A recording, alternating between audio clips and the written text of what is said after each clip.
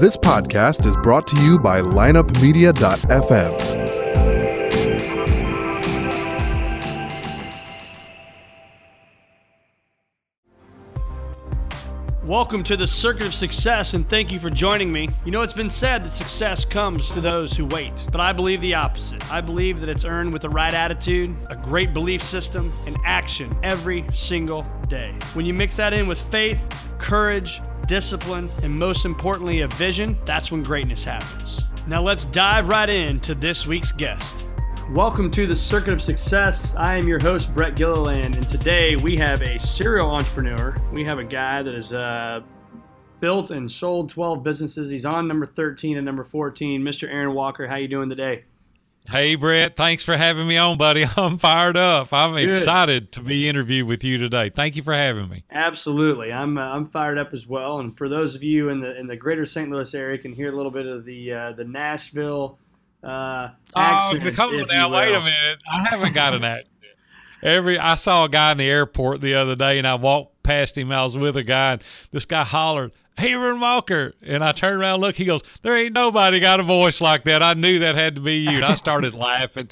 But listen, God gave me a Southern drawl. What can I say? I can't help it, man. People can listen to Southern draws or Australians all day, right? That's what they like to listen to. So, hey, man, it's been good, obviously, getting to know your story. And but why don't you share our listeners with really what's made you the man you are today, and gotten you to the level you've gotten to. Hey, I'll go back real quick. I'll try not to make this interview about me. I came from a very, very humble background. That's a very nice way of saying broke, right? I didn't have anything. My dad was a great man. Man, I love him. I miss him so bad. We lost him in 2006. But he didn't know anything about making money. I mean, my dad was a hard worker, loved his family, but he was a terrible business person. So I started working for a local pawn shop when I was 13 years old, fell in love with the business. Ended up opening my own when I was 18. I met a couple of guys that had a lot of money here in Nashville and partnered with them, gave up 2/3 of the business to become a third partner in that venture, and God just blessed it. I mean, I'm just telling you, he opened the floodgates out on this business. We ended up with 4 locations. I sold out to a Fortune 500 company in Fort Worth, Texas when I was 27 years old. I'm like, man, this is the American dream. We go from broker and a convict to being able to retire at 27, and I'm like, wow. God, I had to pinch myself. Like, what is this about? Until Robin woke me up from a nap 18 months later, and she said, listen, I didn't sign up for this. I mean, we got married 2 weeks out of high school, Brett, so we've been together from the very beginning. And she said, you're getting fat and lazy. I mean, my Lord, you've gained 50 pounds in 18 months. I said, I'm bored out of my mind. She said, you got to go get a job, start another business. I don't care what you do. You got to get out of this house. Get out of the house. So I did. I went back, bought the company I started with when I was 13 years old. We took it to levels that we never thought possible, 4 times the size it was. But, man, I want to tell you, my life come to a screeching halt.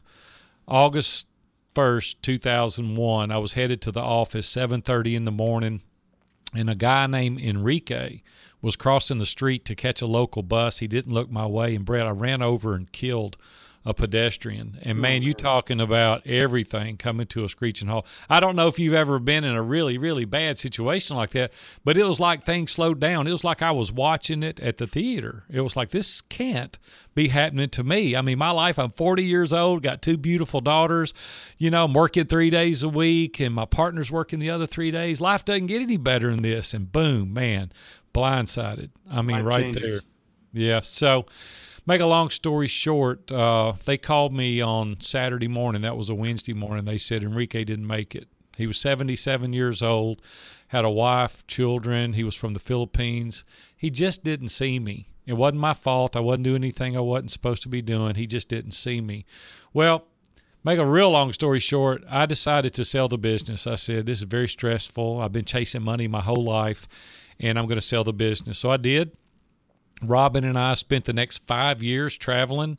We built a new house. I didn't work. I didn't do anything. It took a while, Brett, to get my legs back under me. You know what I'm saying? Absolutely. And so Robin, 5 years later, woke me up from another nap, and she said, you're getting fat and lazy again. It's time to go back to work. So we went in the construction business for about 7 or 8 years, and I took a construction company that was doing 1 or 2 projects a year, and we turned it into number one 3 consecutive years in Middle Tennessee. God just really blessed it as well. And then when I turned 50, I retired again. Robin said, "You've retired more than the law allows. I mean, what are you doing?" And my mastermind members, Dan Miller and Dave Ramsey and Ken Abraham, some of those guys said, "What are you going to do now?" I said, "I'm going to go down to the Caribbean and I'm going to sit in one of those little tiki huts and I'm going to look at the ocean." And Dan Miller said, "That's the most selfish thing I've ever heard you say." And I said, "What do you mean? I've been working since I was 13. He said, "You're 50. And he said, "Averin, you've had a dozen businesses. You and Robin have been married over 30 years. He said, "You need to coach." And I said, "I'm not coaching anybody. I'm finished." Dave Ramsey said, "I'll gift Entree Leadership Mastery Series to you if you'll come do it." And I went, "Man, that's a $10,000 present. Sign me up." So I went and did it. And Brett, I loved it. It was like outrageous. I mean, I don't know if you guys have ever been there, but it's like incredible. Dan Miller said, "Come do Innovate out at the sanctuary." So I did that, and he texted me on the way home because we all live here in Nashville, and he texted me. He said, "Averin, those people were leaning in, listening to your stories." And I said, "Well, maybe I'm a good storyteller." And they said, "No, you've got value to offer. You've done this a dozen times. You need to coach." So I started coaching a couple of guys, and I got on a podcast, and I've done a number of podcast interviews since then, and my business is just blown up. I mean, just national and international. We have 9 mastermind groups now that I facilitate, and I've got these clients all over the world that I'm helping grow their businesses. And, Brad, I'm just having the time of my life, man. I'm helping ordinary men become extraordinary in every arena of their life. Well, that's a beautiful story, and I think there's a lot of ways we're going to make some things happen here on this podcast. So I like it. So what's the one thing when you look back, and I say the one thing because there's obviously lots of them, but if you could give this entrepreneur listening right now one piece of advice, what would it be? Yeah, build relationships intentionally. Without a question. My dad was a master at that. We used to go to fishing tournaments, and I'd show up, and they'd go, "Hey, Averin, where's your dad?" And I'm like, "What about me? I mean, I'm here." And they'd like, "Where is your dad?" My dad loved people, and people loved my dad. And I saw my dad. He was a master at building relationships. See, the truth of the matter is nobody cares what you say. They only care how you make them feel. And my dad made people feel important. My dad made people feel like they were special because they were. And I watched that from afar. And we've used that our entire career. Always put people ahead of profit. And if you do that, I'm telling you, there's no stopping you. And so what I would suggest today is not be introverted and sit in your office behind the screen, but go to events, get around people, because people will take you to the next level. So build relationships intentionally. And don't you think that's important too when you think about that? There's people that they want to build that relationship, but only if there's something in it for them, right? And my outlook has always been, I literally just had a friend call me that had a speaking engagement and couldn't be at it and wanted to know if I could do it. And my immediate response was yes, and doing it for free, right? Because that I'm getting a friend out of a bind. And I don't say that to brag. I'm saying that is because I believe in what you're saying is build those long-term relationships that, for people that always want to look at it as what's in it for me, I don't think you can do that. Would you agree with that? Absolutely. There's a great book Adam Grant wrote called Givers and Takers. You're one or the other, right? And I want to surround myself with givers, because if you bring it strong enough, you're going to get from the natural reciprocity all you need and want. Each and every day, we spend about 25% of our time giving. We'll do podcast interviews, endorsements. We'll do video endorsements. We reach out. We edify. We encourage. We lift up. And as a result of that, people go, "Hey, Big A, I want you to be on my podcast," or "I want you to come speak here. I want you to do this. I want you to meet this person." See, because we're givers. I did a little experiment recently, Brett, and I wrote a blog post about it. I went to the Panera Bread, and I sat there for about 30 minutes. The first 15 minutes. Here, real quick, it's St. Louis Bread Company. St. Louis Bread Company. Okay. They got a rule here in St. Louis, but it's outside of 50 miles. They call it Panera, but in St. Louis, it's called St. Louis Bread Company. St. Louis Bread Company. I was sitting at the entrance. And so I'm sitting there, and I did this intentionally. Everybody walked through the door. I gave them a solemn look. I didn't smile. I didn't wave. I just stared at them. That's exactly what I got back. Every person, 15 minutes. That's a long time, too. A lot of people came through there. So I kind of mentally recorded that. The next 15 minutes, people walk in the door. I smiled real big. I laughed. I waved. I showed them a big grin. I looked at them, and everyone smiled. They waved back. They nodded their head. They gave me a thumbs up. They're like a virtual bump, fist bump as they walk by. And here's what I'm trying to say. If you want to get it, you got to bring it. And you're going to get exactly what you bring. So you got to be a giver. You got to be willing to go out there and give. And when you do that, man, it just comes back by the bucket loads. Yeah, well, that stuff is definitely contagious, isn't it? So when you look at your life and from whether it was 13 and until now, what was your morning routine like? Were you one of these guys that got up and did the same thing every morning for success, or what did that look like for you? Yeah, I'm very, very regimented. Matter of fact, I'm regimented to a point of boring. I believe in regiment, and I'm telling you, for decades now, my morning starts early between 4 and 5 every morning. I'm a person of faith, so I'm a Christian, and so for me, each and every day starts with a time of meditation, being quiet. The next 15, 20 minutes is reading scripture. Oftentimes I'll listen to praise and worship music. I have 2 prayer lists, one for family and one for clients, and I go down through those, and I'm just quiet and I listen. So every single morning, hour and a half starts that way for decades. I believe in it. It's good for me. It gets my mind settled. It gets me pointed in the right direction. It gets my priorities in the right order, and it just kind of centers me. Man, when you get up and you're spewing around like a half-cocked Sprite can, like how in the world are you going to get your day going with any semblance of order whatsoever? So for me, that's the way it starts each and every day. And I walk. I love to go to the Greenway and walk, and oftentimes I'll go down to the Y and do some things there, and you kind of get your morning going. So yeah, for me, also we do our business that way. I have a Google spreadsheet that we know exactly what the theme, the books, the titles, the interviews, the blog titles. We know every single thing that we're going to do each and every day. I go to Chicago and meet my COO there once a quarter, and we plan the entire quarter. I know what I'm going to do every single day. It keeps the shiny object syndrome at bay, and I know if I put my head down and I do these tasks every day, I'm going to be successful. So would you say that that's how, or what keeps you motivated, keeps you inspired, keeps you going is having that process? Because obviously not everything goes your way, right? You get disappointment, or you get the client, you think you're gonna get the client, and you don't. So what do you do exactly to stay engaged and stay highly motivated? Yeah, well, here's the thing. My mom, when I was a kid, used to have a little saying, can't, couldn't do it, and could did it all.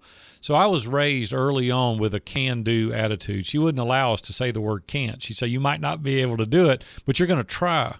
And as a result of her pushing me through these upper limit challenges, I gained a lot of self-confidence. And now my mindset is I can do this. Like, what is it you want me to do? It's like, yes, not cocky, not arrogant, but confident. And I believe that you have to develop that mindset. Carol Dweck wrote a great book called Mindset, and it's a growth or a fixed mindset. Well, I don't have a fixed mindset. I'm like, you give me enough time, give me instruction, give me some coaches, get me in a mastermind group. I'll figure it out, right? I have a growth mindset. So I think it's very, very important that you do that. The other thing is, no to me just means no for today. You know what I'm saying? It doesn't mean no forever. Recently, I wrote a new book called View from the Top, and I sent it out to Seth Godin, and I wanted him to endorse it. Quickly, I got it back, and he said, Aaron, I'm sure it's a good book. He said, but I don't have time to read it. And I'm like, darn, I wanted his endorsement. I've got some amazing endorsements, but I wanted Seth's. And so I said, hey, that's cool. I understand. I get it. So published the book. Well, I wrote another book called The Mastermind Blueprint, and I sent it to him again. Like most people wouldn't have done that. Like, no, I've been turned down. 48 hours, I get an endorsement back from him. He said, the Mastermind Blueprint is amazing. You crushed it, and here's my endorsement. But you don't think I didn't put it on the front cover, do you? But anyway, I'm like, yes. See, the thing is that we've got to have that mindset of keep going, growth mindset. People talk about fear and how it holds you down all the time, and I say that, listen, fear missing an opportunity more than you fear failure. It's like I couldn't lay in the bed at night and think, could I have done it? And you've just got to go for it. You got to get it out of your mind that other people are talking about you and all that. That's a bunch of bull. We're not sitting around our table talking about people's successes or failures, but we allow people to hold us at bay, and because it might not work. Well, it might not work, but it's for sure not going to work if you don't try it. So I think it's just all mindset. So how many, let me ask you before I even ask you that question, how many fears? Let's talk about fear for a second. Has that played a major role in your life? No, not at all. I mean, I'm Okay. afraid. Yeah, I'm a human. You cut me and I bleed. I mean, we're all afraid, right? There's certain things. There's a healthy fear. There's some things that we need to be afraid of. It's kind of like we went through the Panama Canal recently, and it's called mules, and they put a cable on each end of the cruise ship on the front and the left, and then they go halfway, do another one, go to the rear and do another one, and they pull it very taut, and it keeps the cruise ship in the middle of the Panama Canal. Well, that's kind of what guardrails are, or people, or accountability partners, or mastermind members are. Embrace the tension. It's never going away. It's always going to be there, right? But it pulls you. If you never are afraid, you need to be afraid. You need to be afraid of not being afraid, because it's healthy. If you're like, man, I should be here, or I should be there, I should be spending more time at home or more time at work, that's a healthy tension. It's like if we don't do the right thing, we're going to lose our family. Or if we don't do the right thing, we're going to lose our business. But embrace it. Don't be afraid of it. And so when the fears, when you think about that, and this is a question we talk about very, very often on this show, is the fears you did put into your mind, though, how many of them came true to the magnitude you put them in your mind to be? Yeah, 1%, or whatever. I mentioned earlier in the introduction, I'm a Christ follower, and I don't want to get all spiritual on you, but the truth is God holds my future in His hand. And I'm confident of that. And I'm like, you know what? I'm going to work like it depends on me and trust like it depends on God, because I can't control the outcome anyway. I'm just going to work as hard as I can. I'm going to do all I can do, and I'm going to trust Him alone for the outcome. And so that eliminates a lot of fear for me. I'm writing that one down. That's good stuff right there. So what risk are you happy you took? Looking back at your life again and all the success you've had, what's that one risk that was kind of that defining moment for you? I'm a risk taker. I just am. I mean, I have been that way my entire life. When I was young, 18 years old, the guy that I went in partners with said, we're going to go to the bank, we're going to sign a note, and we want you to sign the note. We've got the money to put in it, but we want you to have skin in the game. I said, I got to talk to some people about that. And I was still living at home. I was in like high school. So I go home and talk to my mom. My mom goes, what do you got to lose? I mean, Right. What are they going to come and get? You don't have anything. And I'm like, you know what? You're right. So I went back. I said, hey, I'll sign any note you want. I haven't got anything anyway. And so I rolled the dice on that. Here's the big thing, and it's kind of switching gears on you just a little bit, and I don't mean to, but I think this is very important. Robin and I decided when we got married, when we did take that risk, and it was a big risk. Listen, I was 18 years old. That was $150,000. I don't know what that equates to today, but that was a lot of money in the 70s. And I'm like, that's a lot of money today. But anyway, in the 70s when you're 18, these guys handed me a checkbook, $150,000 in it, and they said, go open the pawn shop. I went out and got my car, and I sat there and I looked down at that checkbook, and I wanted to throw up. I mean, I was so nervous. I'm like, oh my gosh, what am I going to do? And I went to Robin and I said, Robin, listen, you came from a more poor environment than I did, if that's possible. I mean, neither one of us had anything. I said, we can't screw this up.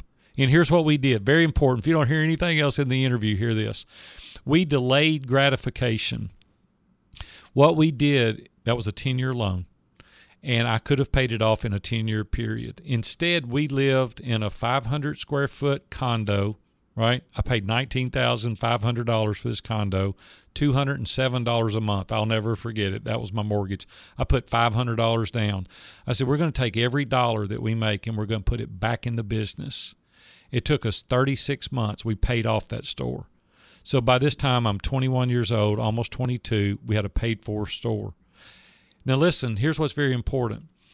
I said I can duplicate that again. Same process, but it took 4 years to pay off the next one. My point is that Dave Ramsey teaches live like no one else today, so later you can live like no one else. Nobody, Brett, wants to do that. Everybody wants to go, hey, what is the payment? If I can afford the payment, I'll go get it. And later, you're going to have a little bit of trouble maybe in your business, and they're going to come get everything you own because you've leveraged yourself to the hilt. Well, we built these companies up and we paid for them. And then when it was time for a Fortune 500 company to come to Nashville and want to be here, we had something big enough they wanted to buy. That would have never happened in a million years had we not invested the money.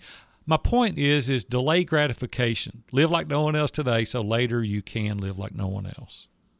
Yeah, and so that's huge. I mean, that's a huge learning, is to get it all. I mean, we're in the investment business, right? So we talk about that. And not living outside your means. But yeah, I think you were in ultimate control, right? I mean, if stuff hit the fan, you had a lot of leverage there and a lot of Sure I did. success. A lot of assets, and right, I could ride the storm. I could weather it out. Now, listen, I'm not opposed completely of leverage. I mean, on an appreciating asset, I'll borrow money in a minute if it's a piece of property or real property. But the thing is be careful, right? Do something that's highly leveraged, that is a percentage of your assets, not your whole assets. And where there's nothing ventured, there's nothing gained. And I've taken some big risk over the course of my life. Just don't do something that puts your family out on the street. Yep. So let's talk about the mastermind for a minute, because I'm a huge believer in this. I've had, for over 3 years, I did what I call my executive forum, which is basically the same thing, I'm assuming, as the mastermind. But and now in a new town that we're have an office in, I've got another one now with 5 guys. And so we get together once a month, we have lunch for an hour, and then we talk whatever it is that topic is going to be for an hour and help each other grow, right? So I'm assuming that's something the mastermind is about, but tell us the importance of that and why you want to have one of those. Well, here's the thing. So in 1994, 1995, somewhere around in there, I was at a Chamber of Commerce breakfast, and I met this guy starting a new radio show in Nashville. Went up, introduced myself to him. Ends up it's Dave Ramsey's on one station in Nashville. I start sponsoring his show. I go 21 straight years sponsoring his show. He becomes one of my best friends. Well, if you back up 2 years after that or so, a couple years after that, I don't remember exactly, he invited me. He saw me at the Curb Center in Nashville. We were at a Mercy Me concert. And he came up and he said, hey, I've got a mastermind I've started and I want you to join. I said, well, that'd be great. What is a mastermind? Right. He started laughing. He said, just come to my office Wednesday morning, 7 o'clock. I'll introduce you to the guys. So I get there. I'm a nervous wreck. I'm like a cat on a tin roof. I walk in there like I don't know anybody. And I sat down. He starts introducing me to all these guys. And I said, what is this about? Like, what are we going to do? I mean, we got a Ouija board we bring out. What do we do? And he starts laughing and he said, we're going to do life together. We're going to read books. We're going to talk about business plans. We're going to talk about family. And I'm like, wow, that's a pretty cool concept. I wasn't familiar with it. So we start doing it week after week after week, and that turned into months, and that turned into years. And they became like my family. We travel together. We go on vacation, various places. Some of the guys went in business together. But it allowed you to have your own board of directors. It allowed you to have a place that you could subject yourself to the scrutiny of other people with no preconceived notions. There was no condemnation. There was no judgmentalness. It was like a safe place. And I'm like, man, this feels good because the veil can come down and I can be honest and transparent and I can be vulnerable and I don't have to worry about what somebody else thinks. And these guys are going to give me great feedback because they have nothing to gain or lose as a result of what they tell me.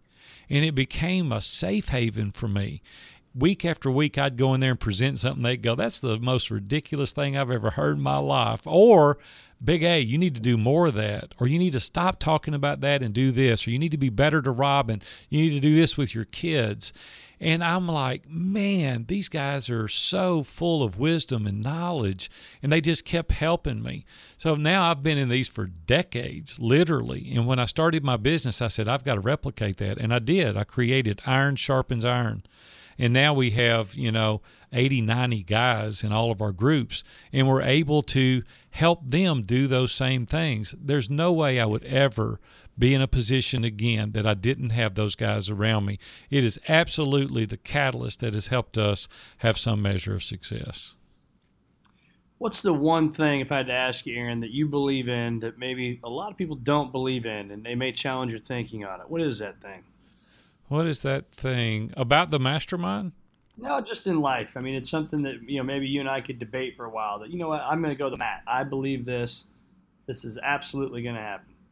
Well, here's the thing that's so counterintuitive to do, and that's to show your cards, to have the mindset of abundance instead of scarcity. And here's what happens, and I see it happen. When I was in the construction business, it was a very, very competitive business, and we happened to be one of the top builders out of 10 elite builders in Nashville.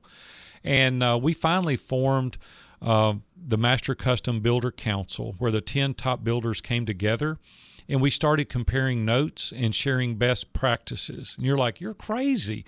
That's your competition. Let me tell you what happened. As a result of that, we would have vendors come to us and say, hey, I would like to pitch my new product to the 10 builders. And they would. And they'd say, if you guys will pool your resources and buy a large amount of this, we'll reduce the cost. Well, when you've got vendors lining up doing that, what happens? Your cost goes down and it makes you more competitive. So then we would have subcontractors that would come in. And if I wasn't using that subcontractor, I'd give him to the next guy and he would use him. So we would keep them busy. Then we would do parade of homes and we would give the money to charity. And we're competitors in nature, but we're almost vetting each other. So if we're busy, I can send them to the next guy. Well, the last year I was in construction, those 10 builders, we did $115 million in business as a result of pooling our resources, our best practices, getting to know each other. You can do that in any industry. And right now, there's people out there listening and go, man, there's no way I would share that. It's because you have a scarcity mentality. When you have an abundance mentality, it just opens other doors. I had a guy call me recently, and he said, Big A, I want to get in your mastermind group. He said, but I got to tell you, I want to coach just like you do, and I want to lead masterminds just like you do, and I just think it's fair for me to tell you that the only reason I'm coming is because I want to learn what you're doing. And I said, praise the Lord. Come on, man. I'll teach you everything I know. I'll show you the systems. I'll tell you how I get people. I'll tell you about my podcast interviews. And he goes, are you kidding? I said, no, man. There's tons of people that can be helped as a result of that. I've helped 4 or 5 people that work for me go in competition against me. See, I want to have people that I can take them to the next level, that I can help them accomplish their dreams. Here's the thing. Those people today will run through a wall for me. They will help me. They will introduce me to other people. When we were builders, the parade of homes, other builders would come in and they'd say, man, that's a cool mantle. Let me show you where we got it. Let me show you what it cost. Let me show you who can put it in for you. I'll even make an introduction to help you get a mantle like that. And they're like, are you serious? I'm dead serious. And then you know what would happen? Anytime I needed something, I could go to them easily and get anything I wanted. And that's the foreign concept today, that we think that we can't show, we can't share, we can't give value. But the truth of the matter is, the more you do that, the more successful you're going to be. Yeah. And like you said, abundance versus scarcity, right? It's huge. So how do you push through the struggles? And we talked a little bit about that yesterday, a little bit earlier, about battling, pushing through, motivation, inspiration, all that. But what do you do to push through the struggles or the tough days? Yeah, well, here's the thing. We all have that, right? You're human. We all do that. Gay Hendricks wrote a great book called The Big Leap, and he teaches us to push through these upper limit challenges. And in that, you've got to have people around you. The enemy to excellence is isolation. And in order to go to the next level, you've got to have people around you, whether it be a mastermind, whether it be an accountability group. You've got to have regular, and I will even challenge you a little bit, once a month is not often enough. You need to be meeting at least twice a month. A lot of life happens in 30 days. And you need to have interaction with those guys. I would challenge you to up that to a couple of times a month. We meet weekly, because a lot of stuff happens weekly. And so we need that level. Brian Moran wrote the 12-week year, and we've implemented that strategy in our business, and a lot of the guys that I coach have implemented that. Our biggest enemy is procrastination. And when you implement a strategy that keeps your head down and focused, and you do the lead indicators each and every day and not focus on the goal, but focus on the task, you accomplish way more. And we help guys stay on track in the accountability every single week. Because here's what's happened. Nobody knows, nobody holds you accountable, and you procrastinate. Hey, I'll do this later. And you develop a mentality of dealing with the urgent rather than the things that are important, and you keep pushing off your goals and you never accomplish them. So that's the reason that you need to have people around you ongoing in order for you to accomplish your goals. Yeah, and I think that 12-week year by Brian Moran, we've used that for a few years in the past in our firm, and it is phenomenal. For those that don't know what it is, it's basically taking the next 12 weeks and making a goal that's going to happen. Because if you put a yearly goal out there, right, it's gonna feel like it's forever away, and we can sometimes procrastinate, like you said, and then next thing we know, now it's October 11th, and we've only got a few days left, right, in the year. And so when you look at that 12-week year, walk us also through what you're doing, what your successful clients are doing. Walk us through the goal planning process. There's a guy. It's an amazing guy. His name's Derek Champagne. He owns the Advisors XL. He's down in Arkansas. And he's got about 30 people on his team. He helped me with my book launch, and he's just an amazing guy. He's in our mastermind group. And he implemented this strategy with all 30 people. And he said, you know what? We're spewing around like this bottle rocket with no stick, right? We're in all these different directions. This guy's doing this, and the left hand doesn't know what the right hand's doing. And I'm going to focus our energies. I'm going to kind of virtually grab everybody's head, focus it on one thing. And he said recently, and I can't repeat how much, but it was multi-seven figures that they were able to get as a result of using that 12-week year, because they all joined forces, all 30 of them, and they focused on the same goal. And when they did that, they knew the task that they had to accomplish each day. Each person had their task that they were responsible for. And when they did that, it's just the results come. What happens, Brett, you know well as I do, we start out of the gate strong, everybody's, running full steam, and then second day, third day, fourth day, and then it's like on back to the urgent things. But when you can have that camaraderie and that experience of the accountability, and you focus on the task, you have to report, because in that system, you have to rank yourself every day. There's a percentage, and you have to say, I'm 85% of goal today, or 90%, or 100%. And then you tally that up, and you're looking at it each and every day. Well, when you do that, it's like anything. We do Facebook Lives every week. We have 3 blogs that we write. There's podcast interviews that I have goals that I'm going to do each and every week. And as a result of that, you start reaching your potential. You start reaching a critical mass, and then it kind of starts going, you know what I'm saying, on its own, and it's picking up speed. But if you don't ever get it to that point, you fizzle out and you go to the next thing. And it's just staying the task for the 12 weeks, and you're hugely accomplished because of it. And do you find that people are putting their year goal and then just dividing it by 4, and that's their next 12-week goal, or what do you see the most success No, I'm being? seeing guys that are accomplishing 2 and 3 times using this process what they normally would annually. You don't look at it as, doing what you just said, dividing it up by 4 and doing that. It's like, no, let's get a stretch goal. Here's the other thing. A lot of people are like bummed, or like, I didn't reach my goal. But the truth is you will accomplish more doing that process, even if you don't hit it, than if you didn't have it. And I even asked Derek that question when he was doing it. I said, was that business already there, or did you create it? He said, no, it was already there. It's just that we focused on it. And that's the same that you can do in whatever industry you're in. See, here's the thing. Greg McKeown wrote Essentialism. And in that book, he talks at length about being an inch deep and a mile wide. We think we got to do 15 things to be extremely successful. That's not true. You need to be an inch wide and a mile deep. You need to do 1 or 2 things. Recently, we let something go that was very profitable to us. It was our community. And I didn't want to do that, but the truth of the matter is my focus was divided. I had the mastermind groups and I had the community. Well, I couldn't give 100% to either one because I had 2.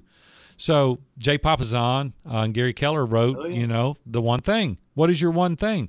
People hear that, and it doesn't have to be one thing forever and more. It can be one thing at a time, right?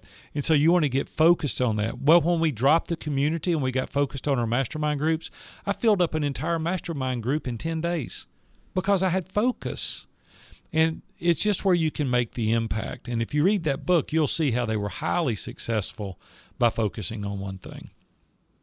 So what's your game changer this year? If you look at your year as a whole, or your next 12 weeks, whatever it may be, what's the game changer for you? I think it has to be what we're talking about right now. It's I'm pulling the blinders in more narrow each and every day, and it's masterminds, and I'm focusing on masterminds. We have a lot of things that we're about to lay out, one of them being a done-for-you mastermind. We own another company called Interview Valet, Tom Schwab and I do, where we get guests on podcast, and he and I are partners in that business. And it started as a result of me doing podcast and Tom doing podcast. And we said, we can do a concierge white glove service and done for you. All you got to do is get on and do the interview. We do everything else. Well, we're going to do the same thing with masterminds. 4 years we've been developing the processes and the systems, and we're going to host it for people. And all you got to do is show up, facilitate the mastermind group. We take care of everything else. So you can go deep on one thing if you focus on it. So there are many, many levels. We've got 9 groups now, and we'll have regions. It'll not only be national, but it'll become international because we're going to have regions for Iron Sharpens Iron. And so it looks like you and I are going to be talking after this recording as well. So what I'm saying is that most people don't want to do the masterminds because they don't know where to get started. And so we've developed these systems. We have virtual assistants that do a lot of the admin work, and I've got my assistant that does a lot to onboard, and we've got all the systems and the processes. We already know it. We know what the theme is going to be, the book, the questions, the blog titles. I know everything that I'm going to do related to this month because we read a book every month. We have a theme every month. I've got the questions already written out. They're in our directory. It's like, dude, this is like unbelievable. And we develop those systems and processes so that we can scale it, so that we can grow. Now we have facilitators that I've been training for 2 years that are going to lead it. You're going to do revenue share, and we're going to grow from inside out. And so we're developing a whole system around Mastermind. Well, I could have done Mastermind in the community and this and that and had 6 different streams of income, but I wouldn't have been the category king in any of them.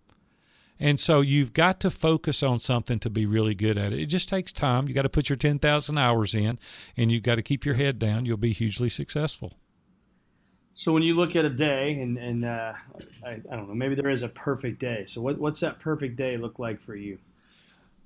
You know, I don't know that anybody has perfect days all the time. My life's pretty good right now. I mean, it's busy.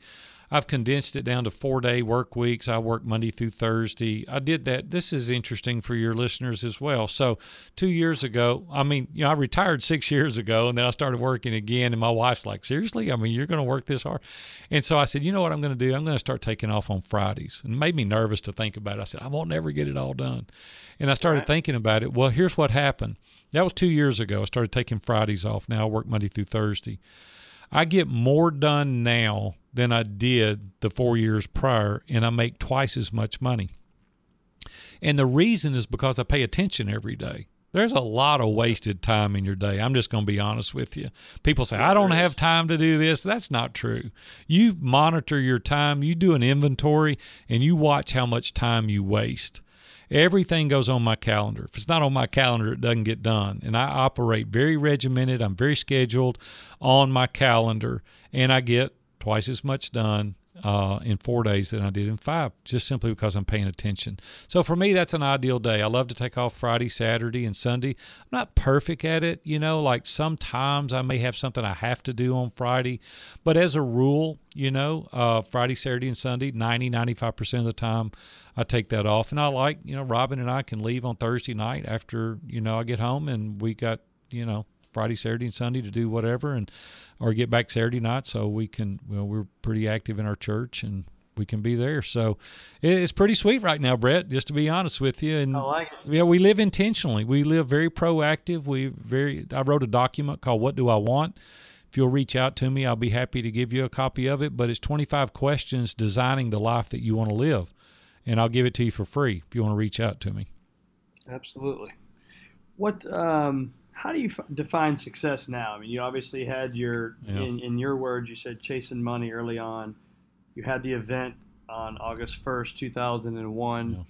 Yeah. How do you define success? Well, here's the thing. You can't put a blanket over success and just say, this is what everybody should do. You know what I'm saying? We're in all different seasons of life.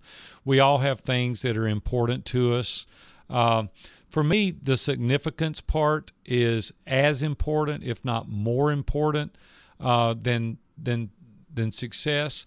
But for me, success, first of all, is choosing my calendar. I love being able to look at my schedule and go, I just don't think I'm going to work today.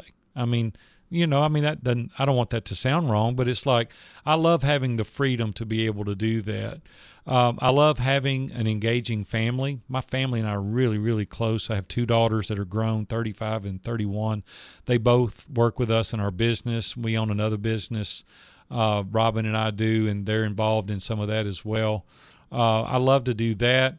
I love to have a clear conscience. I love to lay down at night and go, you know what? I gave it all I got. I squeezed every drop out of the towel today. I didn't leave anything on the field. I gave it all I've got today. I love doing that. Try to take care of myself. I walk on the Greenway a lot. I want to learn to be content but not complacent. I never want to be complacent. I want to keep the pedal down. I want to go. I want to grow.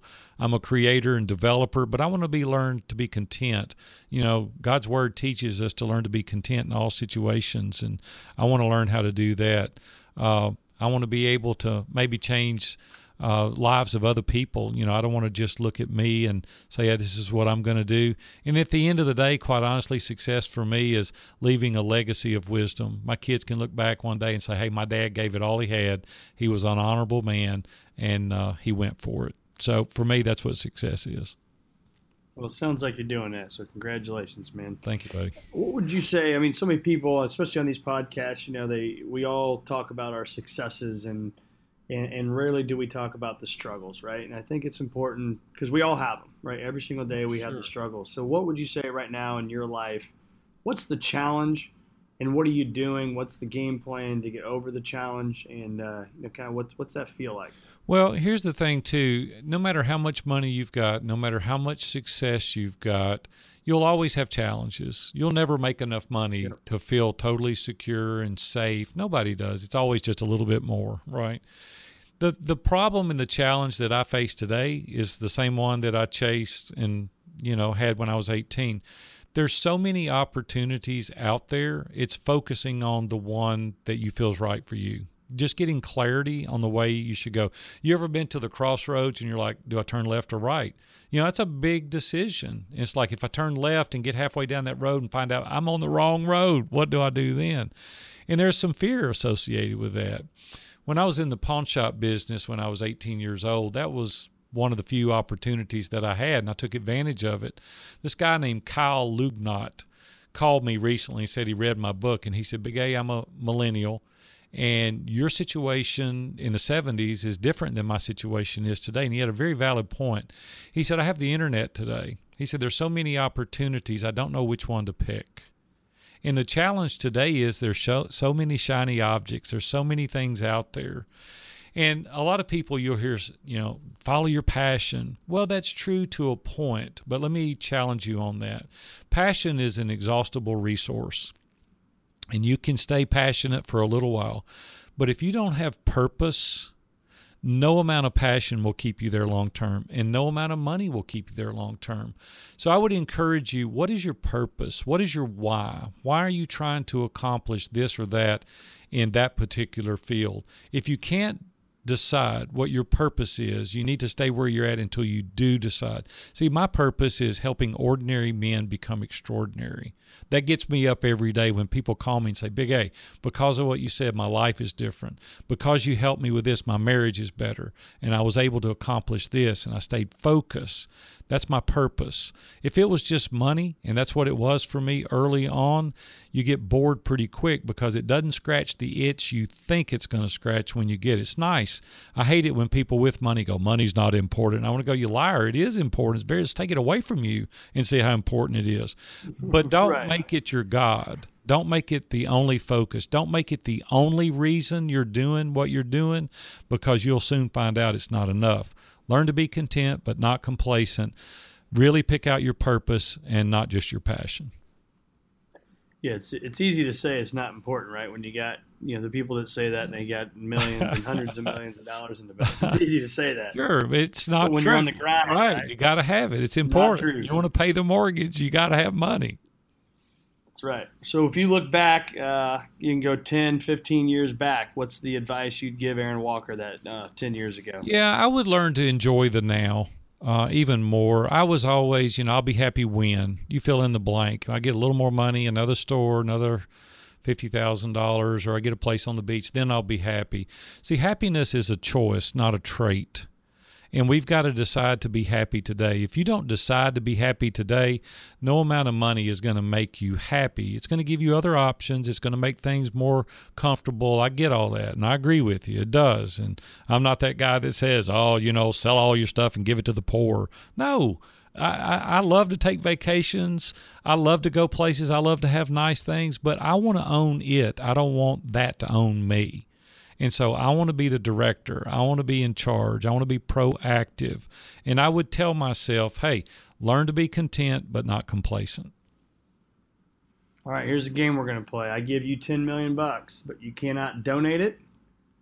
And you cannot, not that you have any, but pay off debts and anything. It's kind of boring stuff, right? So you cannot donate it and you can't pay off debts.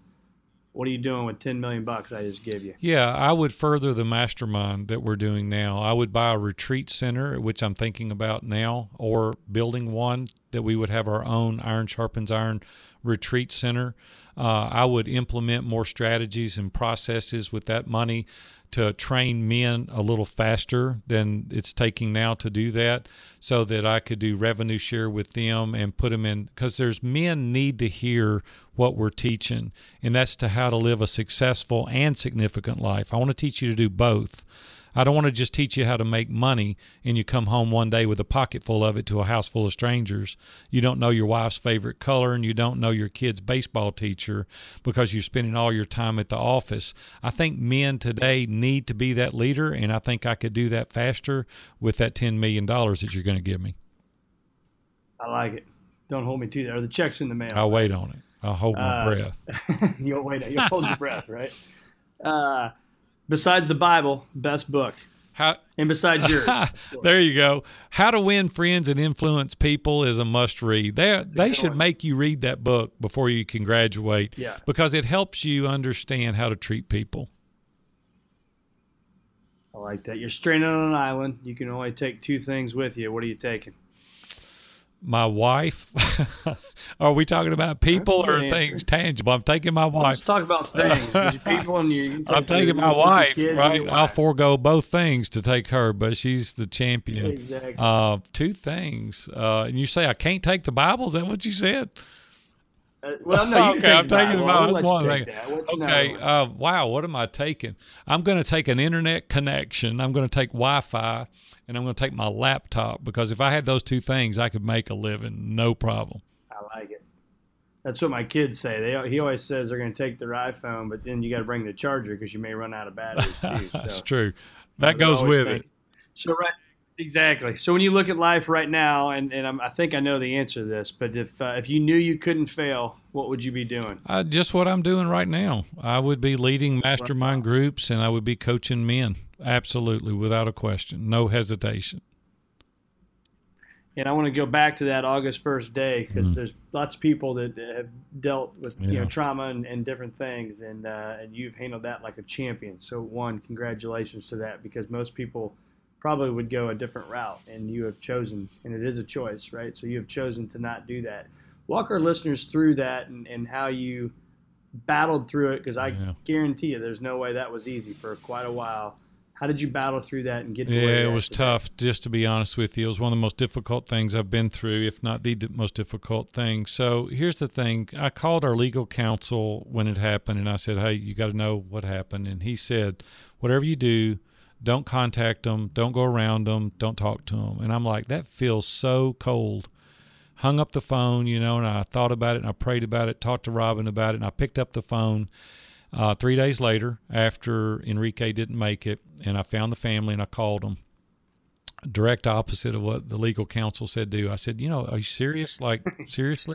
Attorneys just scratching their head right now listening to this. Well, you know what? It is what it is. But the truth of the matter is it's never profit over people. It's always people first. And so I called the family and said, listen, introduced myself. And they said, Mr. Walker, we know what happened. And, we'd warned him time and time again not to go out alone. And he did. He didn't see you, couldn't see well. And I said, I wanted to pay my condolences. Hey, I know we may be going a little bit long, but I got to tell you a quick story about this. And I've only told this on 2 other interviews, and I feel a little bit compelled to tell it here, but it's about this.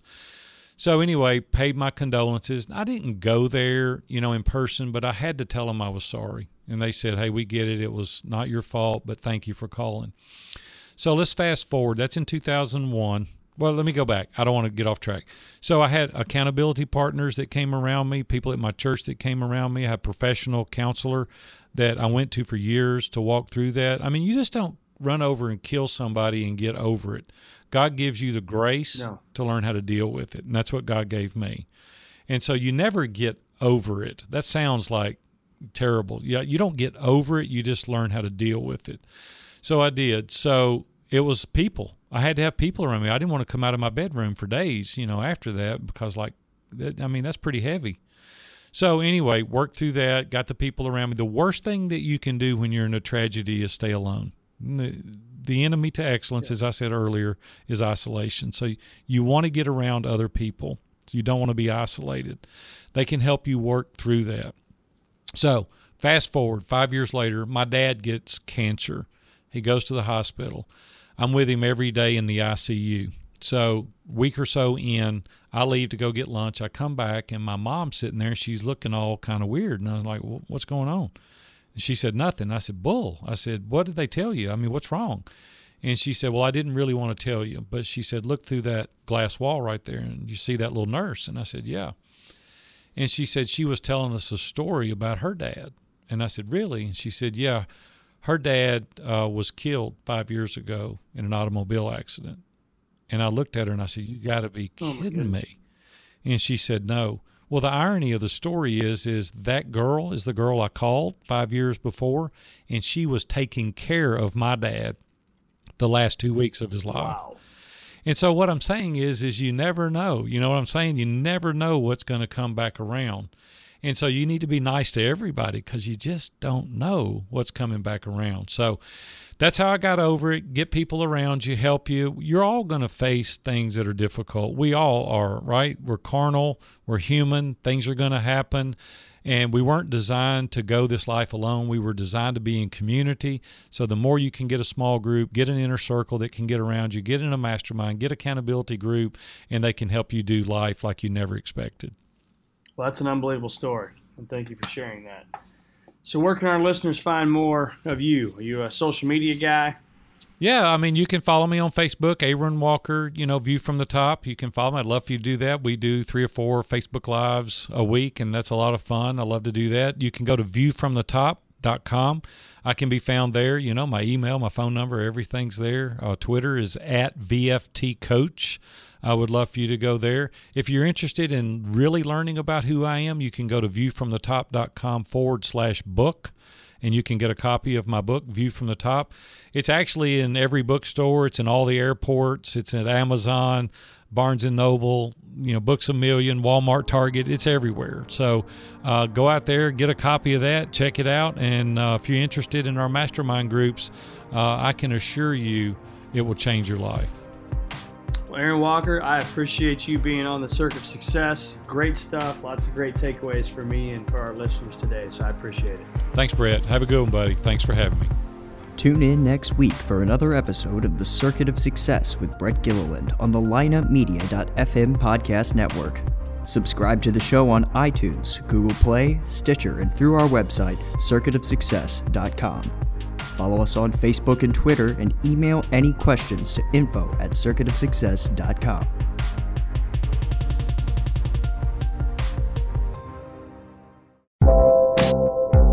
This podcast was a presentation of lineupmedia.fm.